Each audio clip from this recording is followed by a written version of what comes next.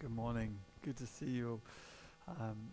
Let's pray. Father, please come and speak to us from your word. Lord, we've gathered to you, not to one another, not to a band, not to a speaker. We've gathered to you and ask you to come and speak to us in Jesus' name. Amen. Amen. We're going to be reading from Paul's letter to Timothy, his second letter to Timothy, the Apostle Paul's final words before he left this world. He wrote to one of his sons in the faith, Timothy, and gave him some instructions. We're going to read them together. If you've ever handed over major responsibility in work or transitioned from one area to another, you know there's ways of doing it well, there's ways of doing it badly, and you just think, oh, I've made a mess, but that's the next guy's problem, let's move on. The Apostle Paul, in this letter to Timothy, only just a few pages long, it contains many of the core pillars of what makes the Apostle Paul tick. The Apostle Paul was a man who planted many churches in the New Testament and wrote much of the New Testament himself to encourage those churches. And in this letter, he's telling his son, this is what really counts. And it contains what I think sometimes is referred to as fire hydrant theology. There's just a lot in here. He starts by talking about the Holy Spirit fan into flame, the gift of God in you that is yours as a result of the laying on of hands. He reminds Timothy that we've not been given a spirit of fear, but a spirit of sonship, of self-control, of love. He talks about the importance of suffering and the need for the Christian to endure. But then also he speaks about the reality of the final judgment. He says that one day we will all of us stand before Jesus. And it's that we're going to be focusing on together this morning. So let's read 2 Timothy chapter 4, verses 1 to 8. Paul says, I charge you in the presence of God and of Christ Jesus, who is the judge of the living and the dead, and by his appearing and his kingdom, preach the word. Be ready in season and out of season. Reprove, rebuke, and exhort with complete patience and teaching.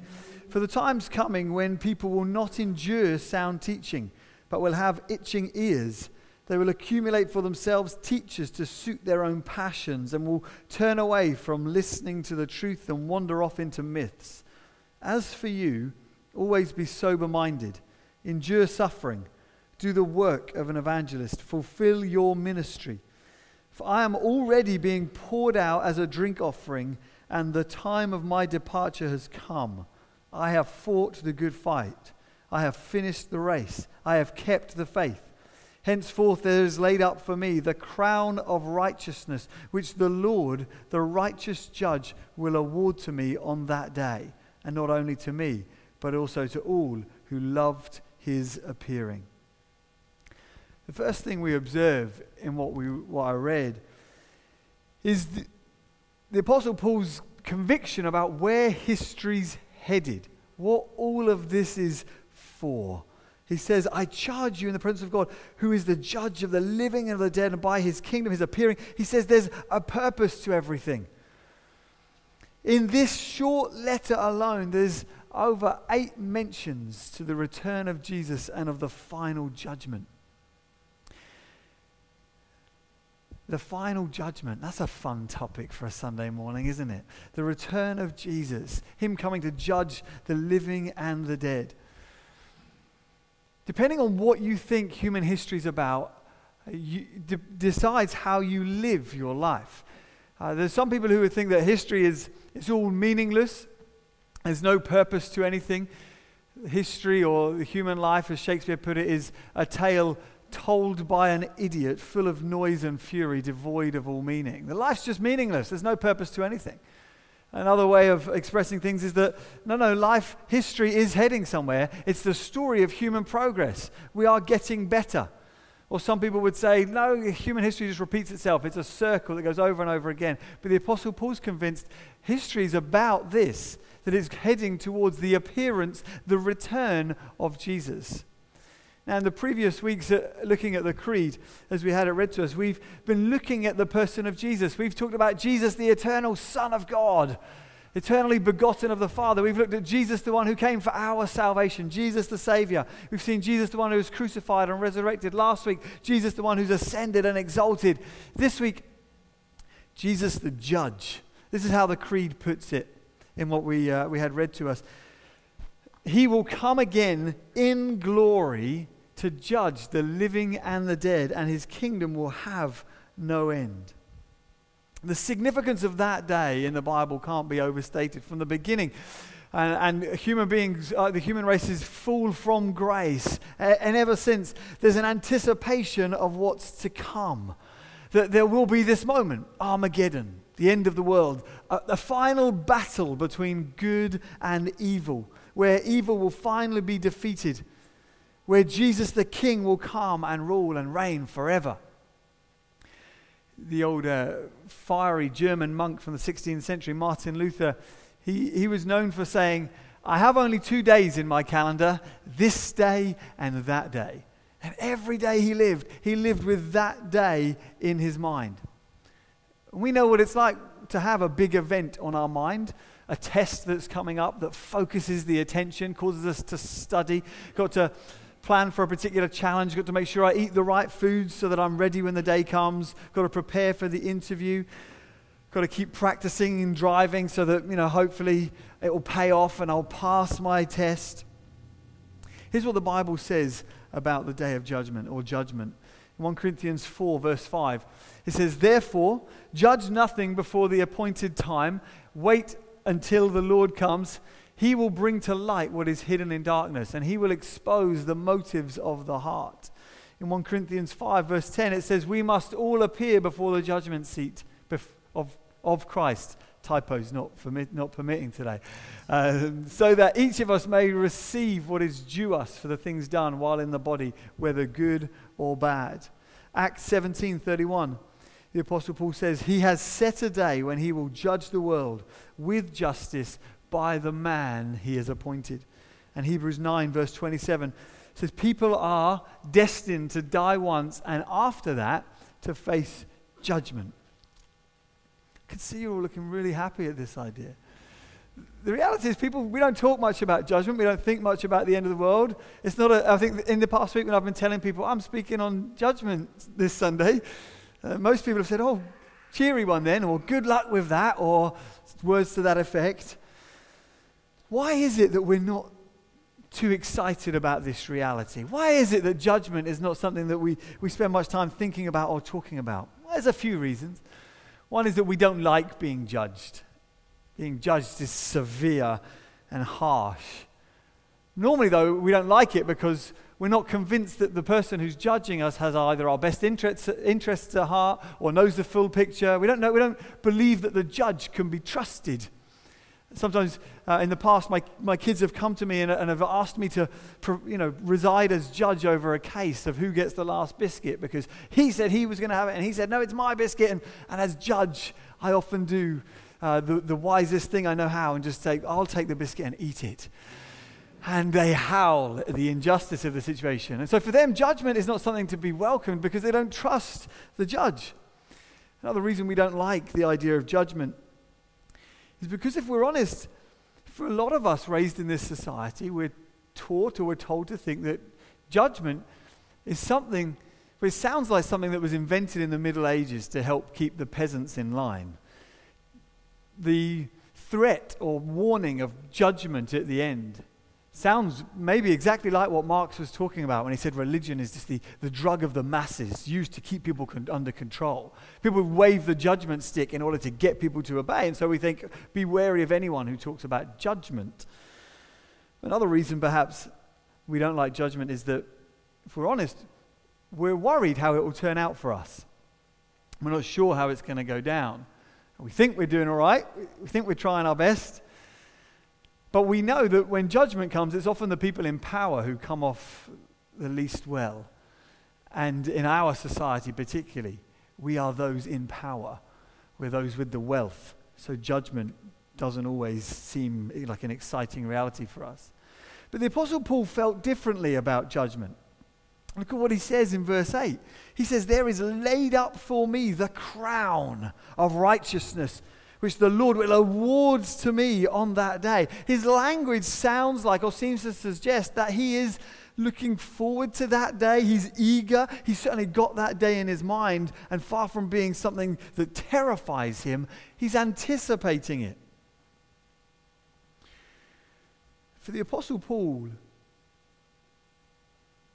he thinks that the last judgment is a source of comfort. And indeed, for anyone who values justice, judgment can be not just comforting, but beautiful. Now, the cry of, "it's not fair," it rings out in our home on a regular basis, not because we're a particularly unjust household, but because my kids, from no matter how old we are, we all know we're built with this ingrained sense of justice, that life ought to be fair. We cry out for justice. There's something in our bones that longs for it. And to long for justice, therefore, is to welcome judgment. It's to believe that judgment isn't a bad thing. You see, at its heart, at its root, to bring judgment is to clean something, is to separate the light from the darkness or the dirt from the clean. Every time you wash your clothes, you are performing an act of judgment. We want the dirt gone, we're judging it, and we're wanting the return of the clean. To bring judgment is to heal, is to restore that which is broken. When you go to the doctors with a broken arm, you ask him to judge it and put it back to how it's meant to be. We long for the things that are broken in the world and the things that are broken in our lives to be repaired. A few weeks ago, a car got smashed into overnight outside this building. And in the morning, we phoned the relevant people and got the broken car taken away. And in the days and weeks that followed, I got to know the lady whose car it was. And she was trying to find out information. What happened to my car? Overnight, someone smashed into it. And so we were talking to her about her insurance company and their refusal to pay out. And can we get a reference number or a crime number? She's longing for justice. It's not fair. Something's broken. There's a cry for justice in her. To long for justice is to invite and to welcome judgment. And when properly understood, judgment is a beautiful thing. We have a video I want to show. A lady who lives in Brighton, who was a victim, and her and her family. Hello. Her and her family were victims of the Rwandan genocide. A genocide in which, in a course of just 3 months, 800,000 people were killed. And this is what she comes to observe about judgment.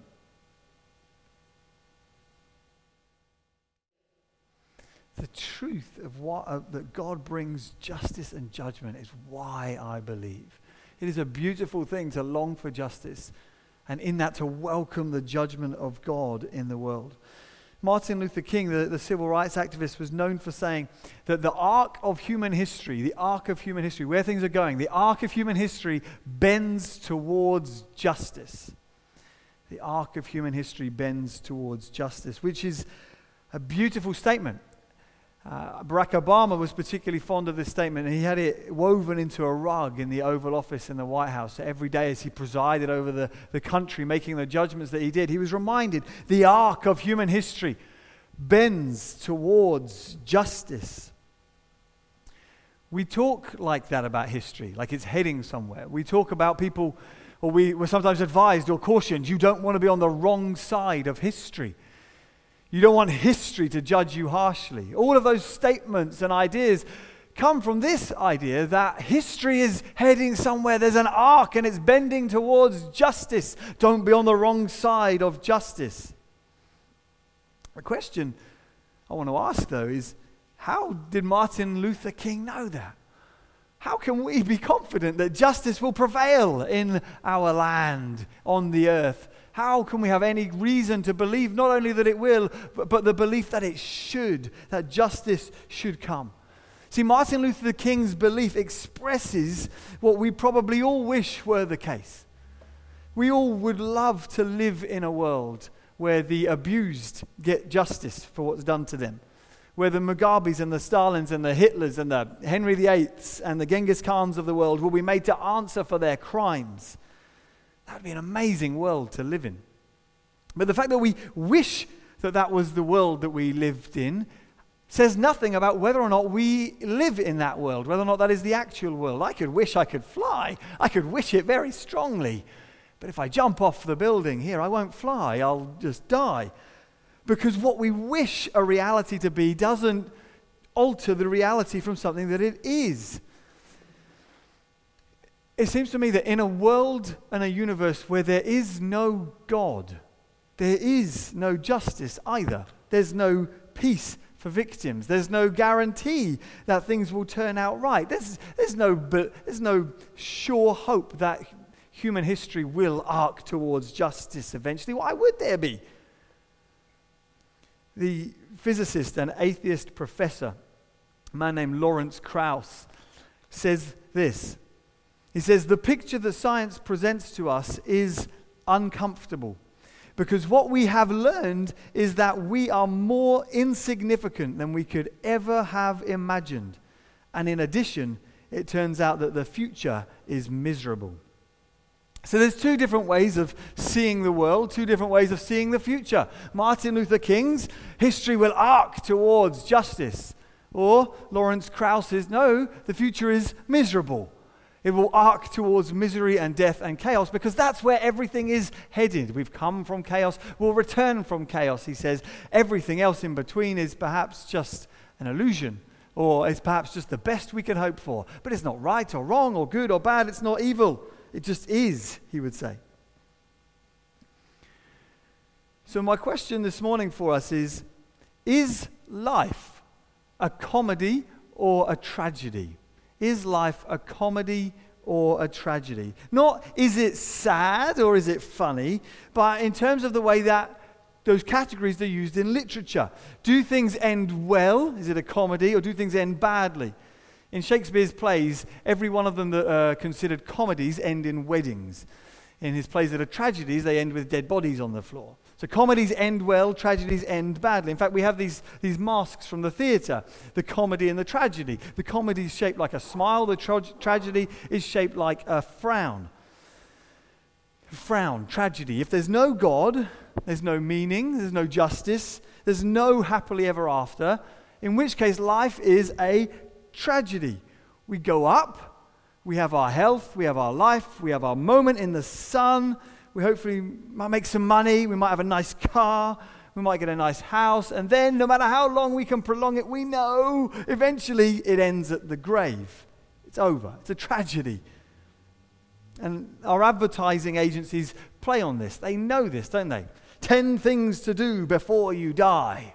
Or 1,000 books to read before you kick the bucket. 1,000 places you must visit before you die.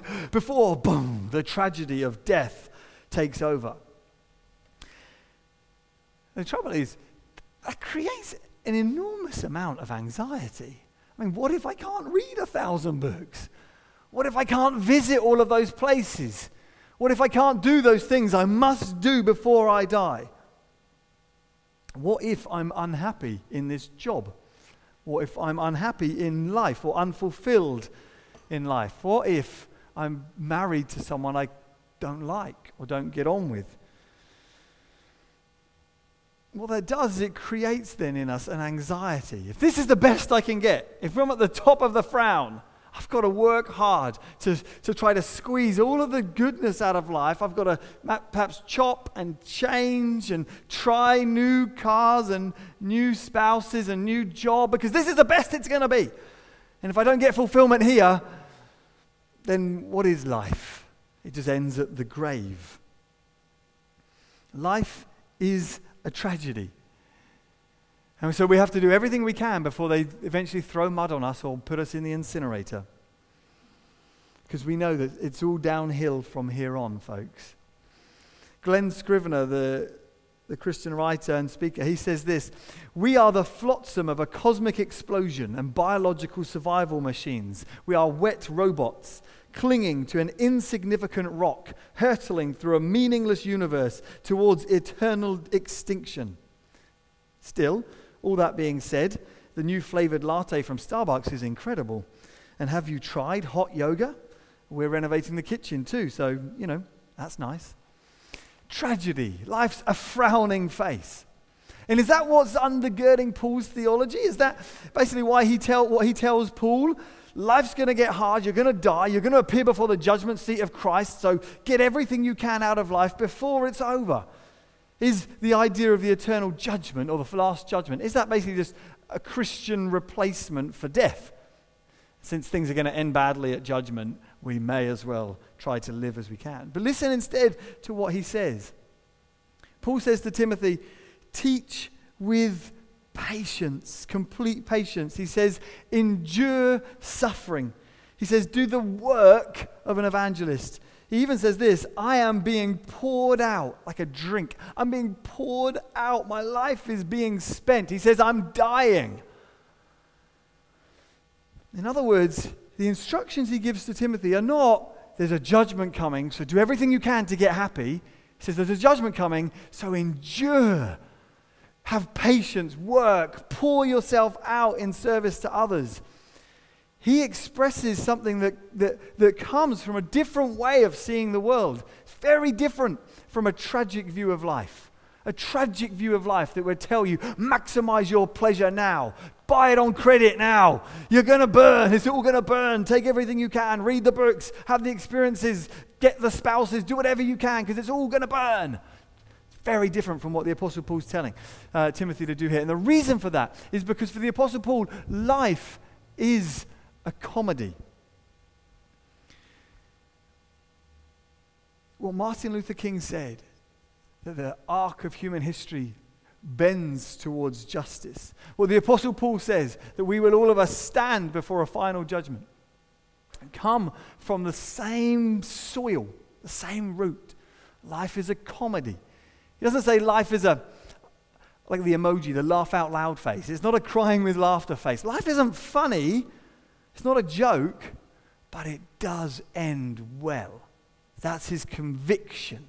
That's what he's clinging on to. He says in verse 8, there is laid up for me the crown of righteousness that the righteous judge will award to me. Not just to me, he says, but to all who've longed for Jesus' appearing. In other words, no matter how hard things get, no matter how bad things are now, they end well. Therefore, he says, therefore, in life, we can go down in life. We can serve. We can die to our needs and our wants and our appetites for forgiveness and for fulfillment. We can die to those things. More than that, we can be poured out in the service of others, for the sake of others. We can live with pain.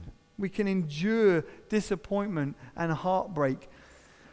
We can go to the grave unfulfilled without ever trying hot yoga or the latest latte at Starbucks. We can stoop because we know that at the end, we will be lifted up. There will be a wedding. There will be a feast. There will be a celebration. There will be a banquet for all those of us who Paul says have longed for his appearing, longed for him to come. There is a reward. There's a final judgment where everything that's in the dark will be brought out. People will see it. The evil and wickedness in the world will be exposed. The brokenness will be repaired and healed. Every tear will be wiped away from our eyes. That's Paul's hope. That's what he thinks he clings on to as a certainty. He says, because of that, we can endure. I'm reading a book at the moment about a lady called Esther Kim from South Korea during World War II, when the Japanese occupied her country and Christians were forced to bow before the altars of foreign gods, bow before idols. And the story is her story of how she endured, and she chose instead to not bow to the gods around her, but to bow only to Jesus. And as a result of that, to face just the worst kind of suffering and opposition and hardship that we could ever imagine. And yet she chose it. Not with a smile, but she chose it. She endured it because she knew no matter how bad things are here, it gets better. It's better from here on in, folks. The best is always yet to come. And that's not just her story. It's the story of countless Christians all over the world. I think, frankly, we insult many parts of our church around the world as Christians in the West because we've become so entrapped and entrenched in our way of thinking and living. We expect so much comfort, so much fulfillment now. I need to be in a job that satisfies me in every way. I need to have perfect relationships. I need to be part of a perfect church. Everything needs to be awesome. as the Lego movie would tell us. Everything must be awesome, because if it isn't now, we've wasted our lives. You try living that message in North Korea, or in Iran, or in the Democratic Republic of Congo as a Christian. We had a friend of ours, Moshtaba, speaking here a few months ago. He's coming back in a couple of weeks. But his story was that from the age of 19, essentially, to 25, he was in prison. Much of it in solitary confinement, because he's a Christian. His crime, I believe in Jesus, that he's the hope of the world. And us in the West, we want our church services to entertain us, and the coffee must be fantastic, and the groups must be very dynamic and diverse, and there must be a real reason to get me out of the house in the middle of winter to come and study the Bible with other Christians. And if I have to travel for more than half an hour to be with church, forget it. I'll just watch stuff on the internet. Oh, don't you see how we become so captive to this world and its way of thinking and approaching life? We think, this is a tragedy. I've got to get everything I can now because I'm going to die and it's going to be over. That's not a Christian way of thinking. It's not a Christian way of living. See, if Lawrence Krauss's atheism offers us a miserable ever after, then the Christian story offers us the world's best happily ever after. But the thing about the Christian message is it isn't just a fairy tale. It's grounded on events in history that are repeated in people's lives ever since that first resurrection and those first encounters with Jesus. Christians, ever since the world over, have known Jesus alive and among them. J.R. Tolkien, the writer of the Lord of the Rings, he said, there is no tale ever told that men would rather find out was true than the Christian message. And he says that, in fact, there is no tale ever told that so many skeptical people, men and women the world over, have come to find to be true. But where does Paul's confidence come from? Well, it comes from this in verse 8, a word that we kind of just skipped over and thought, well, that's what Paul said. But he says, there's a crown laid up for me, which the Lord, the righteous judge, will award to me. Paul's confidence comes from this word, that the judge is a righteous judge. You know, the reason we often fear judgment is because of who the judge is. We're used to being judged harshly by harsh bosses, or by Ofsted's criteria, or by friends who don't take in the whole picture of our lives, who don't give us the benefit of the doubt. But Jesus is described as the righteous judge. The word righteous here means a couple of things. It means, firstly, that he's going to get it right. He's the righteous judge. His judgment will be right. But it's also a comment on the character of the judge, that he's a righteous judge. In the Old Testament story of the Israelites in the desert, the leader of the people, Moses, pleads with God for God to show him his glory. And God says to Moses, I will pass before you, and you'll glimpse my back, you'll see my glory. He reveals his glory to him in this statement in Exodus 34. It says, he passed in front of Moses, proclaiming this, the Lord, compassionate and gracious, slow to anger, abounding in love and faithfulness, maintaining love to thousands and forgiving wickedness, rebellion, and sin. What an amazing judge. Abounding in steadfast. I mean, Moses says to God, show me your glory. And he says, my glory is this. I'm compassionate and gracious. I don't know about you, but if someone said to me, impress me, show me how mighty and strong you are. You know, my boys know how to do this. They sit around the dinner table like this. Although they don't really know how to do it because they're like Toby, who's 3, so he's just like, tries to impress me with his biceps. Show me your strength, Moses says to God, and God says, compassionate and gracious, abounding in love, maintaining love, forgiving wickedness, rebellion, and sin. That's my power. In other words, I'm so secure in who I am, so comfortable in my skin as God, that I overflow with loving kindness and faithfulness towards people, he says. But the statement doesn't finish there, because he says, maintaining love to thousands, forgiving wickedness, yet he does not leave the guilty unpunished. He punishes the children and their children for the sin of the parents to the third and the fourth generation. And we think it was all going so well, God. See, we love judgment when we're the victim. Jackie from Rwanda believes and appreciates judgment as a gift when she's aware of how much of a victim she is. I've sat with people before whose main problem with God has been judgment, but not in the way that I thought. I thought it was going to be, I can't believe in a God who judges people. The main thought was, how can I believe in a God who doesn't punish wickedness and sin? And it was only when I told her about Jesus as judge, she finally realized, I want to worship that God. I want to follow a God like that. I want to believe and I want to live in a world where genocide and abuse doesn't just end at the grave and just people go there for that. Let's pretend it never happened. Let's just carry on. God judges sin. And we like the idea of that when we're the victim. But part of why I think we bristle, and part of why you didn't get very excited when I said we're talking about judgment today, is because more often than not, we're aware of the fact that we're not perfect. We're aware that if judgment was to be unveiled, unleashed on us, we probably wouldn't turn out very well.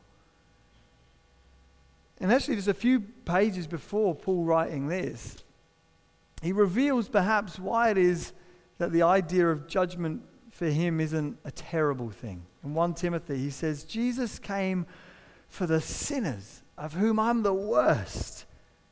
He labels himself among those that Jesus came for.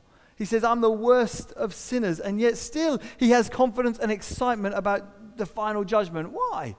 I mean, the Apostle Paul's early existence, early interaction with Christianity was that he was trying to stamp it out. He was trying to eradicate it. I mean, imagine if Paul succeeded. We'd all have died and been faced before the judgment seat of God, and God would have said, what did you do about my son Jesus? And we'd have said, I never heard of him, because Saul of Tarsus stamped the movement out in the very beginning. That would have been a bad, bad day for God and for Saul of Tarsus. But that isn't what happened. Saul of Tarsus, committed as he was to stamping out the Christian message, met with the risen Lord Jesus, received forgiveness from the risen Lord Jesus. This is what he says in 1 Timothy. He says that Christ Jesus came to save sinners, of whom I am the foremost. Jesus came to save sinners. And in Hebrews chapter 4, it says this, that we have a high priest who is able to sympathize with our weaknesses, and who is able in every respect, who's been tempted in every respect as we have been tempted, and yet is without sin. Therefore, as a result of him, we can approach the throne with confidence, knowing that we will receive mercy. We will find grace in our time of need. We will receive forgiveness. That's what he offers. So we proclaim as a church that we believe in the risen Lord Jesus, and that he will come again in glory to judge the living and the dead. The Jesus who is the eternal one of God is the Jesus who came into the world to save, is the Jesus who was crucified and then was raised to life. And as a result of that, his death and resurrection, as a result of that, he will come again to judge the living and the dead. And his judgment will be a righteous judgment. And for all those of us who put our hope in him, who ask him to be our judge, he will pardon us for our sin. That is why we can have confidence. Because life is not a tragedy. It is a comedy. That no matter how bad things are now, we know this is as bad as it gets. Let's pray together.